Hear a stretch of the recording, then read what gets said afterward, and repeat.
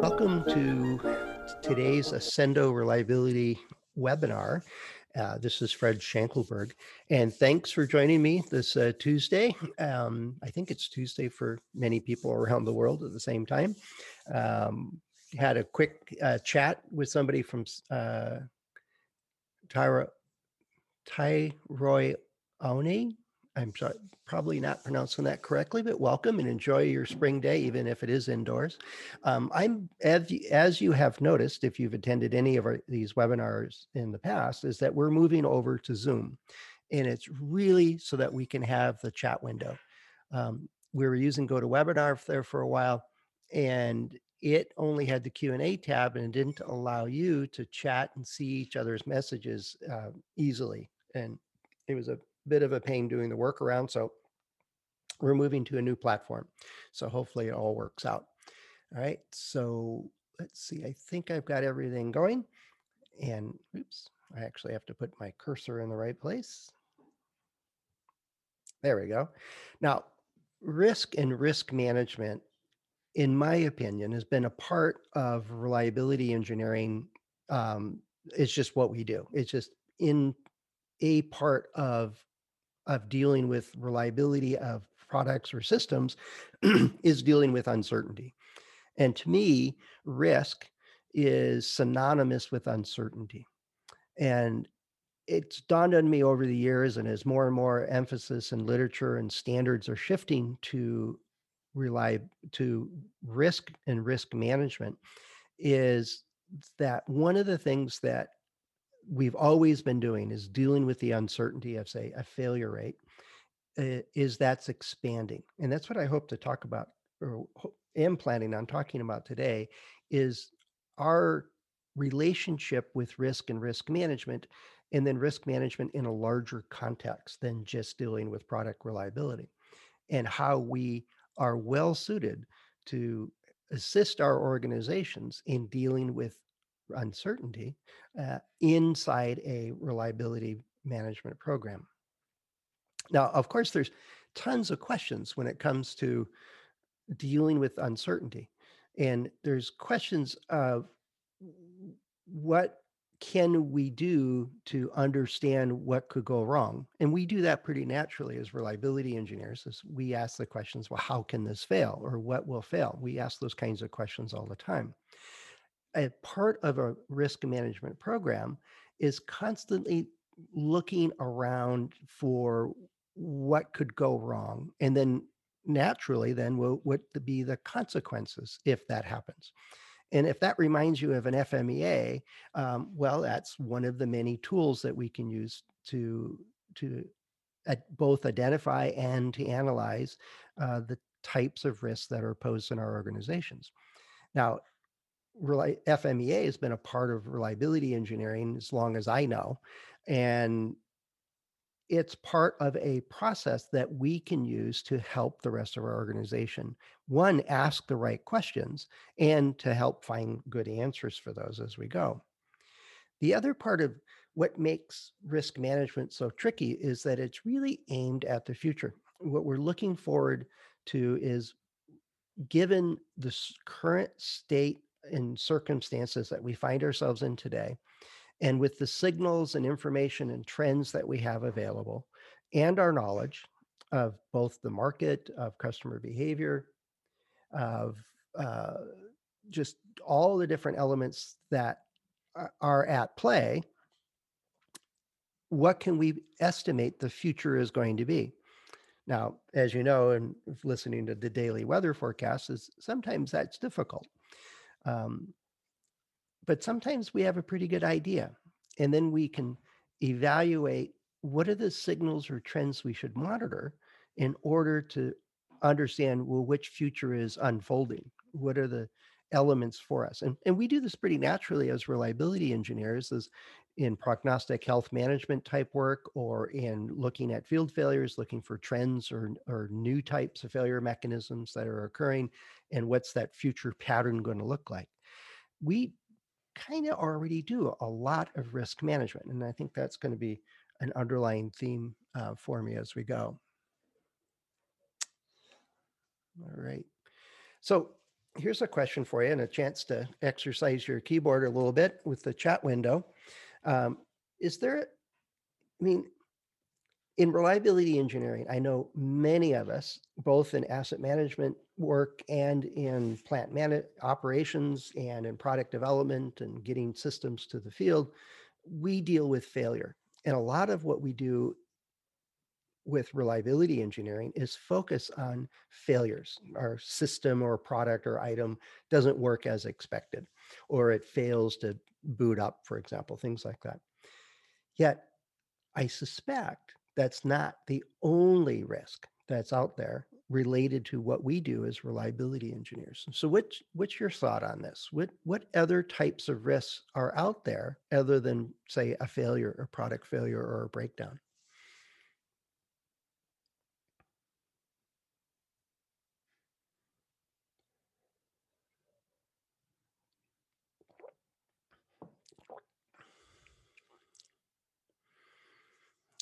Yeah, Rod, over engineering. I find that difficult to do, but it can be done in rare occasions.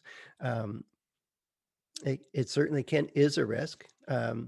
Injury to humans, and the injury to people or harm doesn't have to be a failure. Our product can be inherently dangerous by its design, and it could be functioning just as it's supposed to. It's true.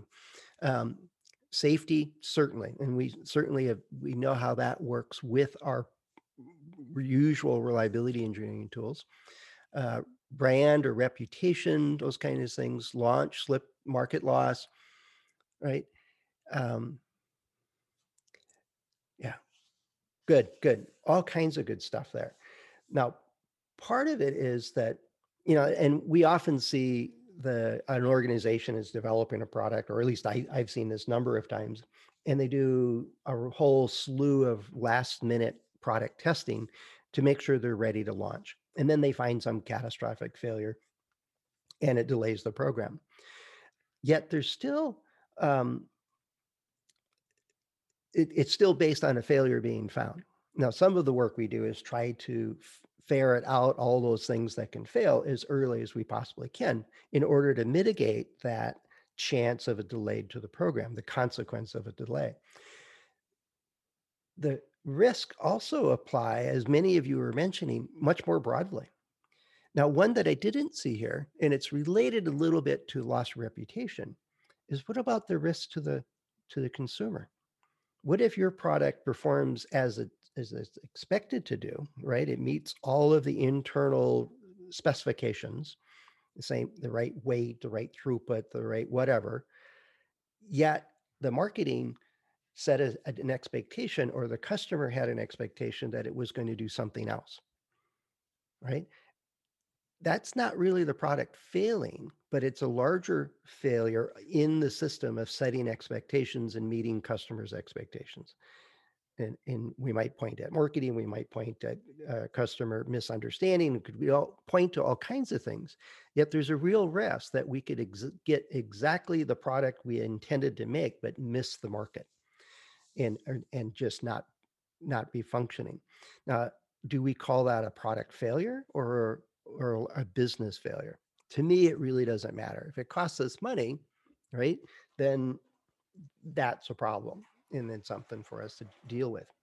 So it's one example of how risk is not contingent on a product or a system failing or failing to perform. It's contingent on what's the uncertainty. And it can be from business point of view, it could be from a market point of view, it can be from a supply chain point of view, and so on. And so let's explore this a little bit deeper. Before I get into more of these concepts, let's define a few terms that are um, a tip of the iceberg, I should say, of the types of terms that are floating around with risk and risk management. Now, I briefly defined what risk was, and I basically it's the potential for to me it's uncertainty. I would just erase risk and put in the word uncertain. The idea is that you have some potential unwanted outcome, right? Now, it can be that you have a product failure and you fail too often. Now, it can also be that the failures in your product are too low. I actually ran into this when I was working at Hewlett Packard. We had a couple of organizations that, f- picked up on the design for reliability. They did all the right things, but their finance team was more conservative in setting the warranty accruals. And so they set aside more money than they actually needed to manage the field failures that were occurring, and the fewer that were occurring, the few that did occur. And it caused them to underreport their profitability. And I thought, well, that's kind of a good problem to have, right? You got more money than you wanted. And no, one of the finance folks told me, he says, no, we set aside, you know, $100,000 or whatever the number was, and didn't use it for an investing or to expand our product offerings or to hire somebody or do whatever. It was lost opportunity. And so that has a real cost. And then in a larger context, what we found was that the inability to predict the warranty accruals correctly caused the biggest share of missing investors' expectations. If we said we were going to make $1 per share and we made 80 cents, the market doesn't like that. If we made $1.20, the market also doesn't like that. And so the biggest reason for that variability was inability to predict the future failure rate and the warranty accruals. The risk can go either way, right? It can be an unexpected good turn. So let's say our product unexpectedly is accepted by the market and everybody wants to buy one. It's the new holiday must-have gift kind of thing. And it was unanticipated. There's an uncertainty about, well, what's the market acceptance going to be? And now we have a real risk of how do we ramp up? How do we bring on more suppliers? How do we meet that upside challenge versus the downside challenge? And so risk can go either way. We often think of it as the unwanted harm or bad things that happen and the consequences that come from those events. A risk event, I should add, is that occurrence of a set of a trigger is what I call it. Is it's the instance that causes the risk to manifest itself, to go one direction or another, to that uncertainty becomes revealed, and sometimes that trigger gives us enough head time that we can do something about it and respond to it if we're looking for those events that are occurring or as they're occurring. Other times, the trigger and the consequence happens simultaneously. Somebody in the chat mentioned catastrophic failures. If that happens pretty quickly and there's no foregoing warning prior to it happening, well, especially when you have a high severity type thing and there's no detection available, I'm using FMEA type terms, then that's a risk that we probably want to know about and deal with. Now, it brings up the concept as well. There's always risk. There's always going to be some uncertainty in anything that we do, not just in reliability work, but bringing any product to market or firing up any production line or even walking across the street in some parts of the world. Well, many parts of the world. Well, what's an acceptable risk? Now, that, as you know, varies. And I use the analogy of the airline industry having the data to show that it's safer traveling by airplane than it is driving, right? There's so many passenger miles or hours or whatever, how they actually measure it. Yet the acceptable risk for an aircraft failure that destroys the aircraft and loses the plane crash basically is incredibly high compared to what's the acceptable risk for, say, a smartphone or for your automobile. The acceptable risk is relative to that market, the society, and what your leadership, your decision makers find to be appropriate. And it you could be two automobile makers and one will have a different acceptable risk level than the other one. It That's one of the floaty things that I find very difficult to pin down. Yet when you're working within, even within reliability engineering work, and you find something that's going to cause a 1% field failure rate. Now, is that a trigger or an event, a piece of information that says we need to do something about that? Or are you in an organization where a 1% failure would be a really good thing and it'd be, perfectly acceptable? And so the point is that when we do our work and we find uncertainties, we find a problem with a supplier and they may not be appropriate to send parts to us anymore, for example, is that, do you have a way to know where's the where's the uh, event horizon, I should say, or what instigates you reporting that? And part of that is knowing what the acceptable risk is within the organization. And so that's why I listed that term. And another piece here, and you're seeing more and more of this in different ISO standards. The ISO 31000, I think it is, 31000, is essentially a risk management framework. It outlines, and it's very similar to a plan, do, check, act type process, is, what here's how we report, here's who does what, here's the types of activities that help us identify, analyze, and mitigate failures. And then there's, like most ISO processes, it also has a check step saying, hey, did we do okay? Did any part of this process fail to meet our expectations or requirements, and how do we improve it? And so there's a number of different frameworks out there. ISO 31000 is one that I'm vaguely familiar, roughly familiar with, and I know that there are others. Yet it's basically a structure within an organization that lays out what's our plan? How are we going to go about managing the risks that are all in front of us? And then how do we fit into that? When it goes to an entire organization, you might see the term enterprise risk management. And so it may be at the board level or the C-suite folks are talking about risks to market acceptance or portfolios or all those kinds of things. But then how does that all work out? How does that manifest into changes in priorities and emphasis? Where do we work to understand the risk and manage it? And then vice versa, as we're working in as an engineer, and what's our role and responsibilities to identify risk or to report elements that we see? Now, that's all within a framework, and we'll spend a little bit more time on that.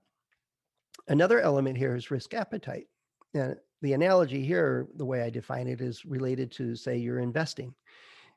Some people are very cautious and they'll invest in very safe and secure or insured type activities like a banking account with some interest or a government bond, for example, while others are more risk accepting and they'll take on, um, say, startup funding or venture capital or very speculative type activities. They have a bigger chance of losing their investment, but they also have a bigger chance of earning more.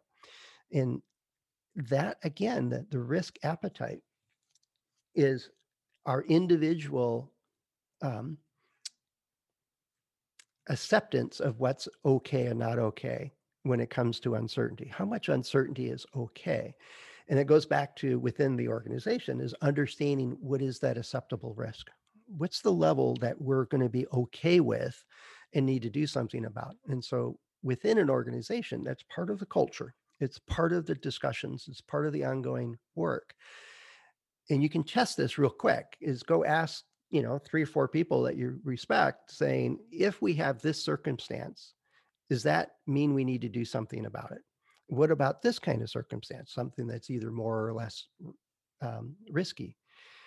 And part of it is to make sure that you understand what's the types of things, the types of uncertainties that you need to deal with.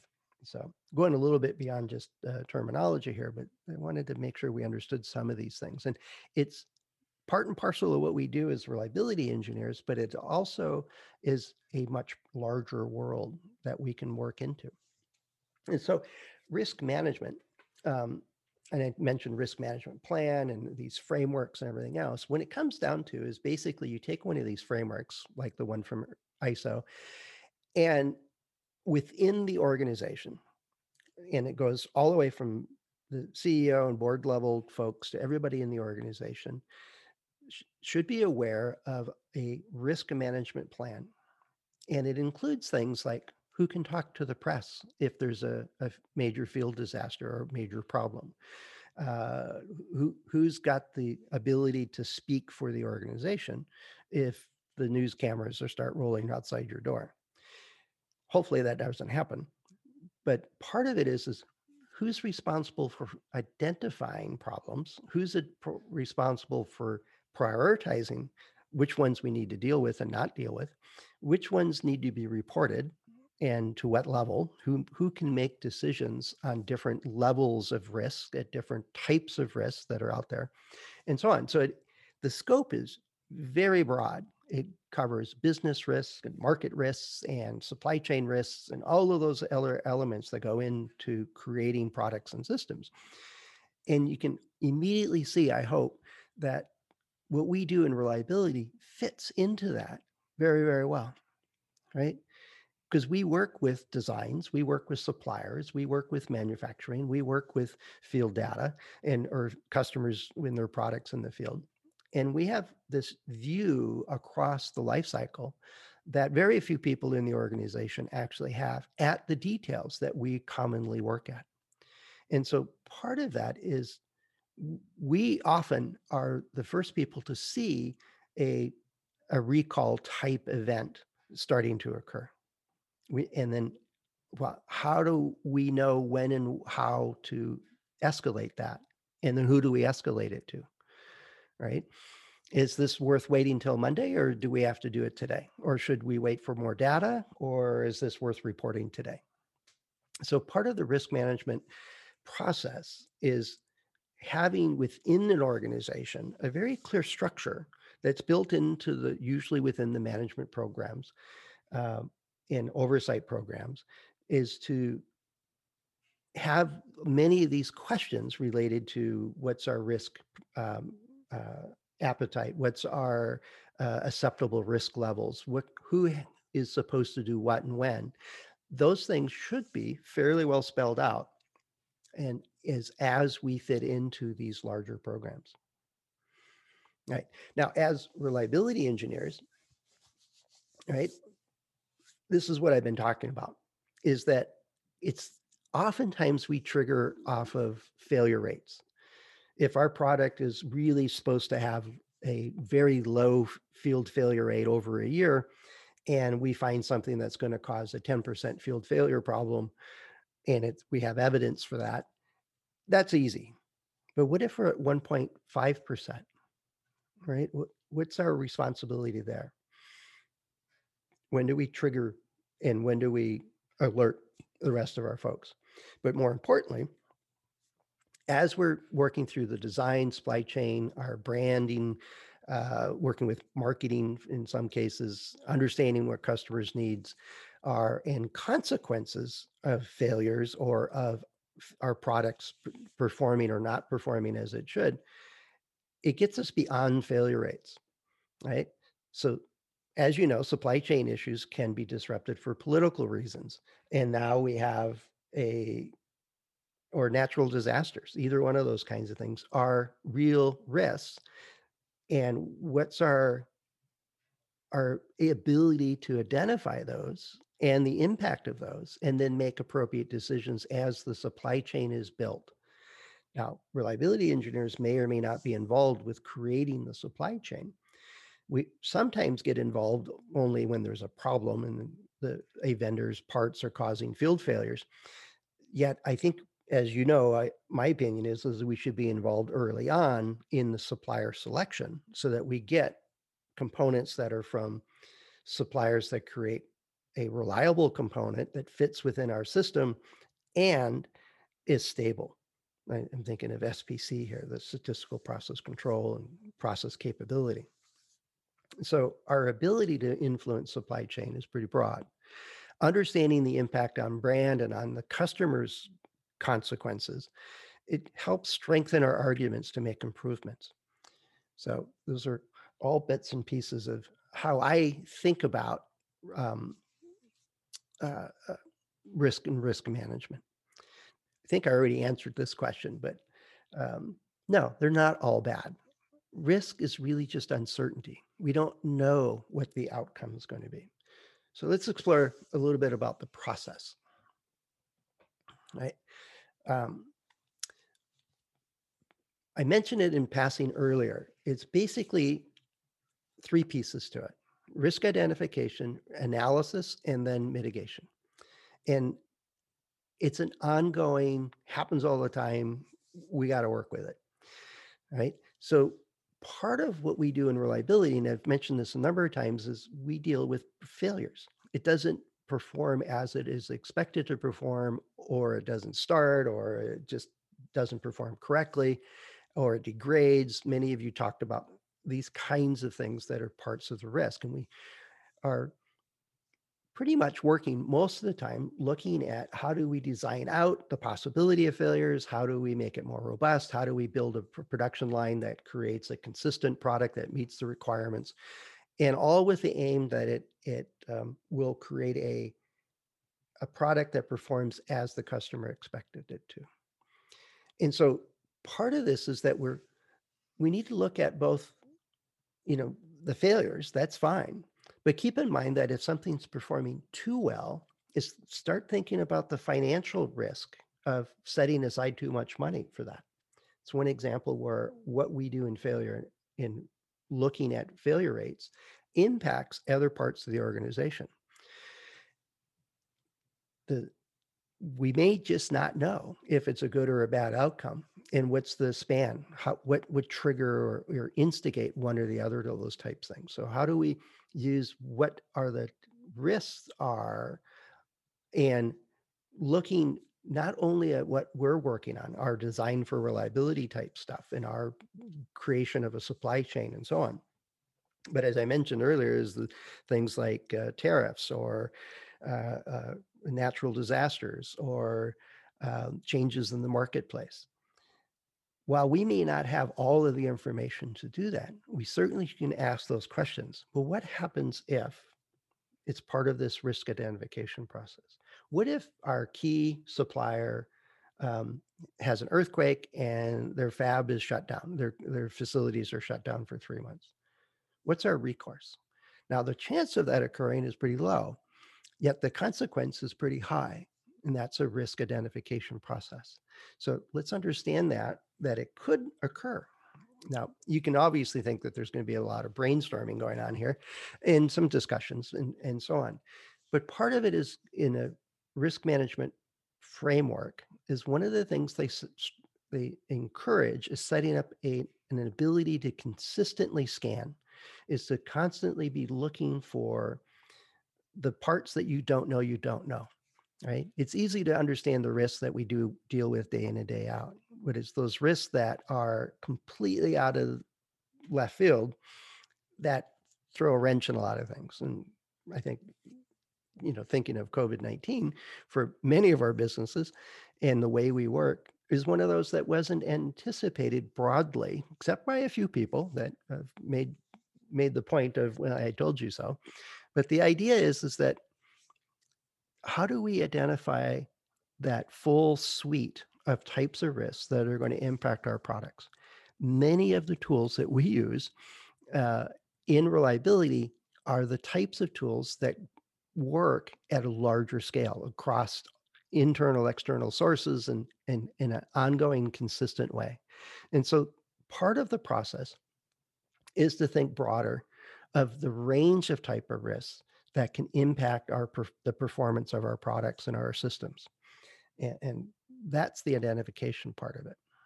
And the hard part for most people is doing this ongoing, to consistently do it.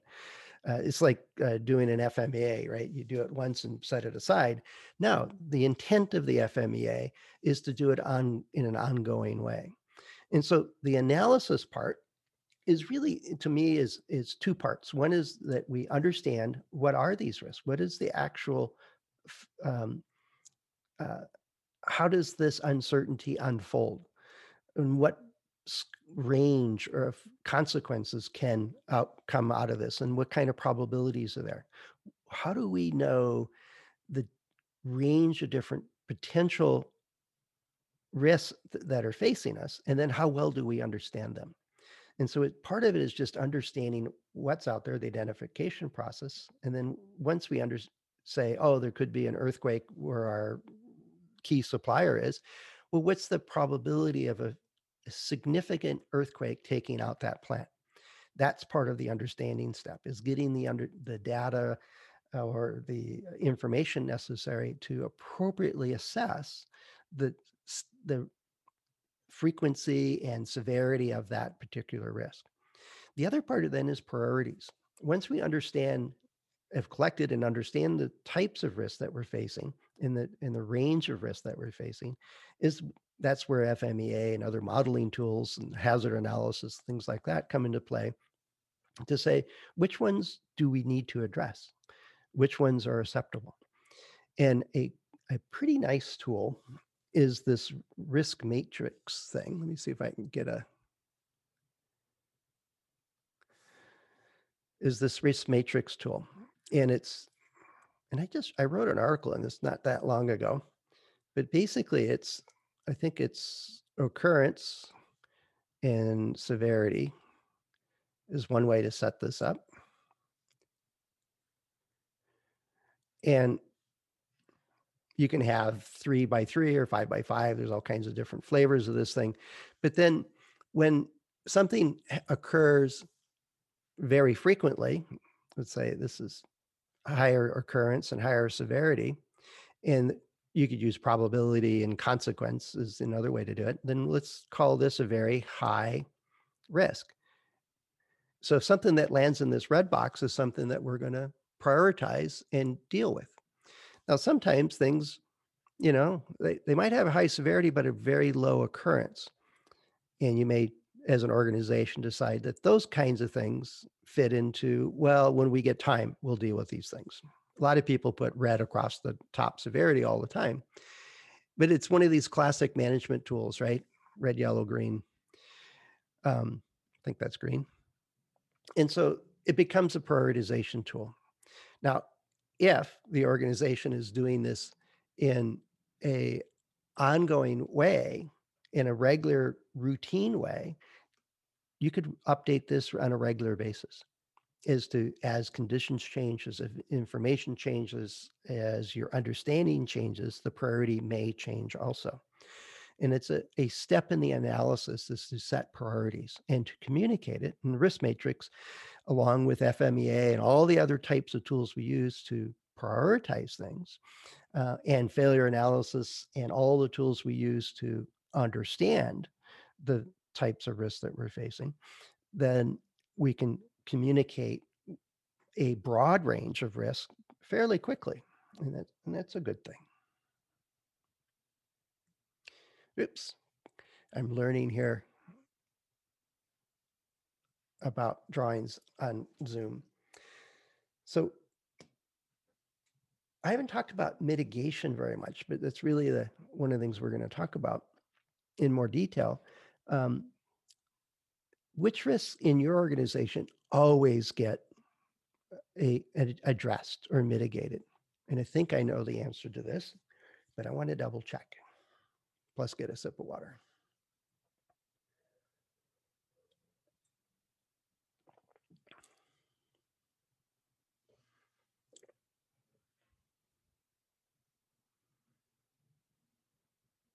Yep. Thanks, Evan. Yeah. Safety risks, human safety. Now, you can also lump in, catastrophic loss of capital or environmental parts. I think many organizations include those in the highest severity things. And it's, if you're doing an FMEA and you get a top score on severity, most practices of FMEA then say you need to address those high severity things independent of their occurrence rating or detection ratings. Is how can we reduce the consequences, even if it's something that's very rare? And that goes back to that acceptable risk kind of thought process. But within each organization, vast majority of organizations consider the loss of life or harm to people or harm to the environment, harm to to society in general, are things that we tend to always address. But then it becomes, at some point, it's a gray line. Do we address this or not? And that goes back to that um, acceptable risk concept. Okay. So let's talk about mitigation a little bit. There's a couple, if I remember right, there's four basic approaches to mitigating a risk. And one of them is avoid it. If you can, if you think getting on an airplane and traveling at this point in time with the COVID-19 and all these other things, even if the aircraft travel itself is safe, um, the and I have no idea, no data on how much the transmission rates are within an aircraft. I think the aircraft organizations are trying to say it's actually safer in the plane than it is in the terminal. Um, but the idea is that one way to avoid that risk is just don't go on the plane, right? Just cancel that project. So if you are designing a product and has a large amount of uncertainty and downside risk to it, one way to avoid that risk is just don't do that project, right? In other areas, it might be parts of your market. Let's say your product is susceptible to serious degradation when high humid environments or high temperature environments. Well, if you don't sell your product into those markets, you are avoiding that risk. All right. So part of the process of mitigation is understanding the profile of risks that are available to you as you start to design or build a program or a product or a system. And one of the least expensive ways to avoid those risks, those uncertainties, is just don't go there. That may seem kind of trite. We're in the business of taking risks, but it's educated risks. It's with enough understanding that the risk is going to be acceptable and that we can deal with or overcome or mitigate the existing risks completely to a sufficient level. Now, in the design world, if something is, say, we're making it and the initial concept calls for a simple polyethylene for a case, and then we find out that the polyethylene's melting temperature isn't is too low for where our products could be used in some circumstances. And by design, we could use a steel or tin or a metal of some sort that has a much higher melting point and it can withstand those temperatures. I mean, that's the kind of ways to just avoid the problem altogether, is to design out the possibility of that failure from occurring. Or, and sometimes we do this, is we try to reduce the failure, and we'll talk about that in a moment, but by just changing the possibility of that failure occurring. So there might be variability in our manufacturing process. And so part of this is to reduce the amount of variability, and it lowers the probability of it occurring. And so that's the chance of the possibility of occurring. Another way is to reduce the consequence, is we can create fail-safe systems. Think of a fuse, an electronic system. If we have an overcurrent situation, the fuse trips, shuts off the power. So we avoid the consequence of the system catching on fire, for example, or electrocuting somebody. Some of our design work helps us to avoid risks. And this one's pretty common sense to many of us, I'm sure. The one that caught me by surprise as I was looking into this is that in a larger context, as our organization is exploring new technologies or exploring new markets or exploring new product concepts, that these kinds of decisions need a lot of information about, well, what's the risk? What's the probability of this occurring? What are the consequences of those things occurring?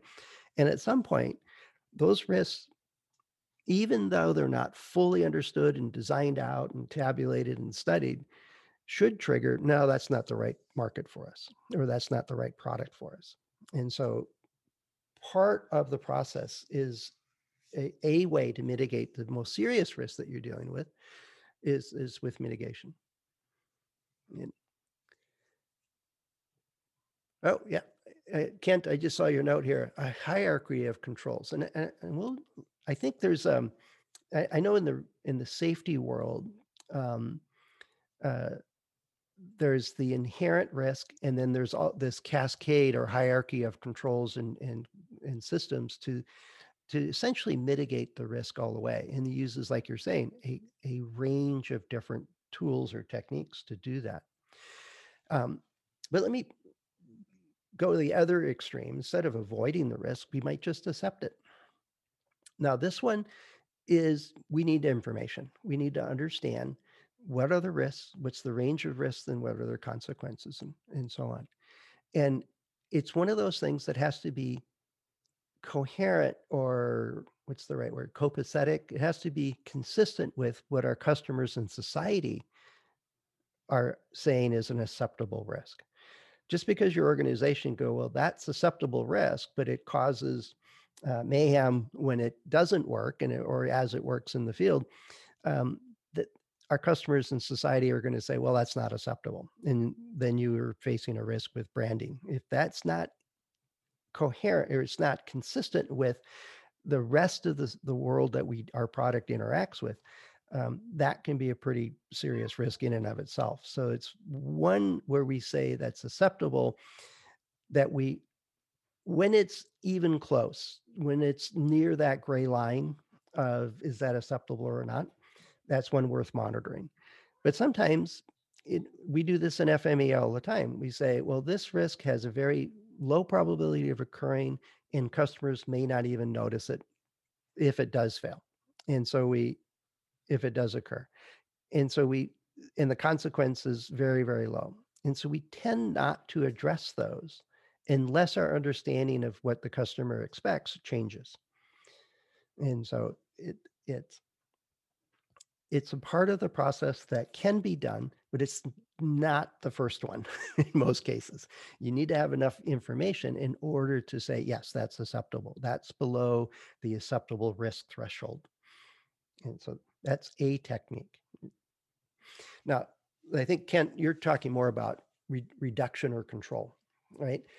And so here, if we, and it's part, I keep going back to FMEA because I see it there is such a natural fit to what we do in FMEA type work, in product design type work, is if we can just eliminate or reduce the probability of occurrence or the severity or the consequences, if we can interrupt those things, or we can design out the possibility of those occurring, we can create systems that are fail safe. All of those kinds of activities help us to reduce the probability or severity of a risk manifesting itself. But part of it also goes beyond just having a failure, but going upstream. And you've heard me talk about this a lot, is making sure that those things that are critical to the reliability or to the safety of your product are coming from a stable, consistent process, the statistical process control and process capability type things. And then even within that, and I know some organizations use critical to quality. I like to use the critical to reliability. That's my personal bias. It sets up a set of plans or structures within our organization and supply chain and manufacturing and call centers, for example, that monitor for uh, elements that either surprise us or were deemed as either low probability and or low severity, but if they occur above those rates that we assumed, we want to know and deal with it. And so a lot of us do this pretty naturally as we're looking at field data, we're looking at prototype testing. we're looking for those manifestations of things that surprise us and don't and that's why we advocate test to failure so often and to get early field failures back into the organization so you can analyze them and use that as a means to quickly monitor and detect unexpected risks that are going to you. Now, part of this also is this responding part. You don't have to wait until something bad happens to respond. Part of the risk management process, this overall framework, is to anticipate this range of risks that are facing you and have an appropriate set of responses that you can implement. You don't have to create the response, you have to implement the response. If you have to take 3 or 4 days to figure out what to do, you're losing a lot of time, and that in and of itself is a risk. As more products go out the door, more things fail in the field, so on. But anticipating that what happens if we have a higher than expected failure rate, or the consequence of a failure is much higher than we expected. Now, most organizations will stop production or do a recall or slow down the availability of the events that lead to the undesired risk. So, but having a clear set of roles and responsibility, who triggers the plant shutdown, who decides, and what information do they need? A product recall, for example. Those kinds of things in some organizations are well spelled out. In other organizations, it's case by case, and just the delay of figuring out what to do is a can lead to an increase in the risk that you're facing. Right. The last way, or not, I'm sure there's other ways to deal with risk and mitigate them, but one of them is transference. And it's not something that I'm all that familiar with because I've never been involved with doing it. Yet the more I looked at it, it smacked of, well, we have warranty terms, right? We have a limited warranty on our product. And if you do this, this, and this, you're fine. If you get your iPhone wet, at least the older ones, then they'll say, no, you voided the warranty. And so we mitigated the risk by transferring that. We transferred the consequence of a damaged phone due to water to the customer. And so that was a transference. Now, a lot of people don't like that, right? If you transfer it to somebody and they're not willing to accept that risk, that creates a friction in your brand and in brand loyalty and things like that. So it's to be done with caution. Um, Another one is in supplier contracts. Years and years ago, I got a call from a colleague in IBM asking about how we um, deal with suppliers um, that their product caused the failure. So think of a power supply in a server. So you spend $10,000 on a server.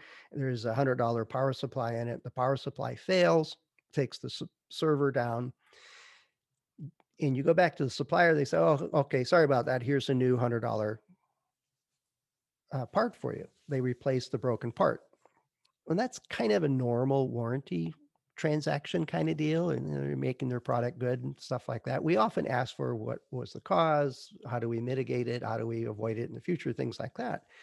What IBM was doing was they said, if it's in a $10,000 um, server and your product fails, it's not that you replace the part, is you replace the server. You pay for the $10,000 part of it.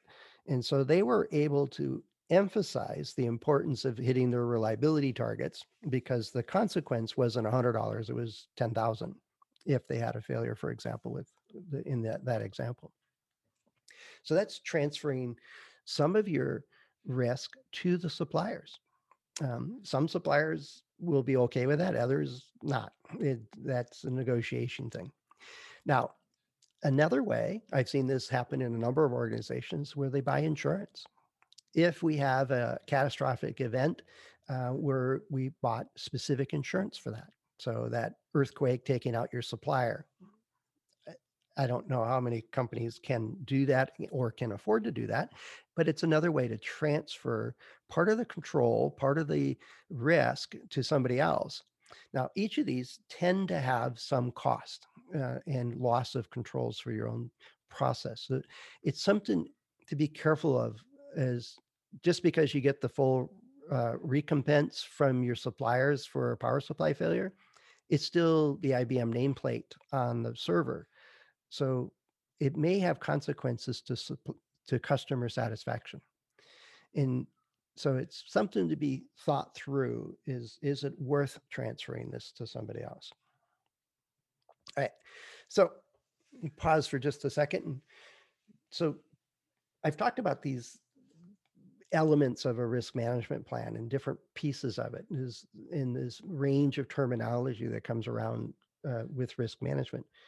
Do you have such a plan within your organization? Is it called a risk management plan?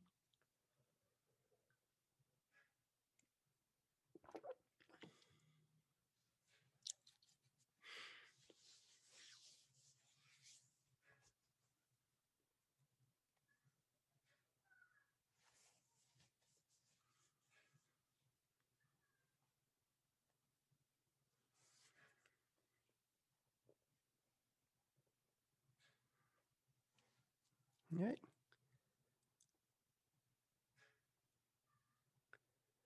All right. Let's, even if you don't,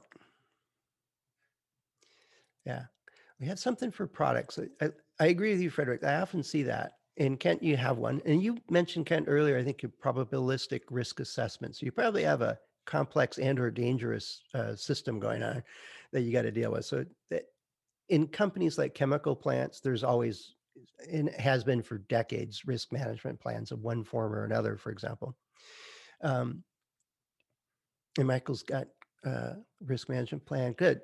Yeah, mostly complex. The the idea here is that some parts of our world deals with this on an ongoing basis. Some of it's regulated, like in the aerospace and medical devices, for example. They tend to be more oversight or encouraged to do, say, hazard analysis and have some form of risk management plan. Yet more and more organizations, more and more studies of what it takes to be successful in the market involves being able to identify and respond to or avoid, mitigate the risks that we're facing. And so you're seeing it more and more as standards in parts of our day-to-day work. It's being elevated to a, a means to facilitate communication and prioritization of what we work on. Okay, so there are a few out there, right? So what do we do about this? We're reliability folks, right? Or quality folks or design folks, maintenance. To me, we do a lot of tactical things in general. Now, uh, I've always advocated that our role is not just to do the Weibull analysis. It's to help the rest of the organization understand the meaning of that analysis and where that can help you make decisions. So part of what we do is really in the larger risk management plan is understanding where are these risks and where do we report these. And we do this quite a bit with product failures or prototype failures and understanding the consequences of those failures and dealing with either changing the design or changing the supply chain or the manufacturing process in order to minimize or reduce those product failures. We do a lot of that stuff. Now, what I'm suggesting our role is that we need to connect those types of activities we do to business outcomes and customer outcomes. I have found that understanding the value of identifying, say, a 1% field failure rate is always in context to, well, what's the business and customer outcomes? What's the consequence to them, to those different entities of having this particular failure rate, for example? And if we understand that and can communicate that, then we can help make the decision, is this a problem or not? What's our acceptable risk level? But also, what's the impact to brand? What's the impact to profitability? Those kinds of elements. Is it setting the appropriate warranty set asides? That's a business outcome. setting the right customers' expectations, working with marketing. So part of our role in even just dealing with product failures can be expanded tremendously. And part of it has been a message that we've been doing at Ascendo for quite some time is that we have to add value of what we're doing. And by to do that, we have to influence the decisions that are made within our business, and we have to meet customer expectations. And so part of that is beyond just lowering the failure rate. And so part of our roles and responsibilities, one, expand into understanding, even if it's not written, what's the risk management plan? What are those triggering events that require us to report something, and be very clear about that within the organization. And if there already is a management plan for handling risk, be very clear of what's your role in that, and help enhance that plan so that the appropriate information is moving within your organization as it should. Another part, and this is one that we do pretty much part and parcel to what we do on a regular basis, but I would add that we need to add that risk matrix, right? We may not have every piece of every type of risk within our scope or view of the organization that, say, the C-level or the board level folks are looking at. Yet by using similar tools that's common across the risk management plans and communication techniques, it allows us to talk in the same language in the same way. And just like the FMEA, the risk matrix should be updated regularly, right? And communicated appropriately within our organization. And part of and this was one of the things I had a hard time with when I was working with product development teams um, when I was at Hewlett Packard, is I liked hardware. I grew up in creating circuit boards. I was a manufacturing engineer at one point in or two different times in my career, and I like the hardware stuff. I like breaking those kinds of things.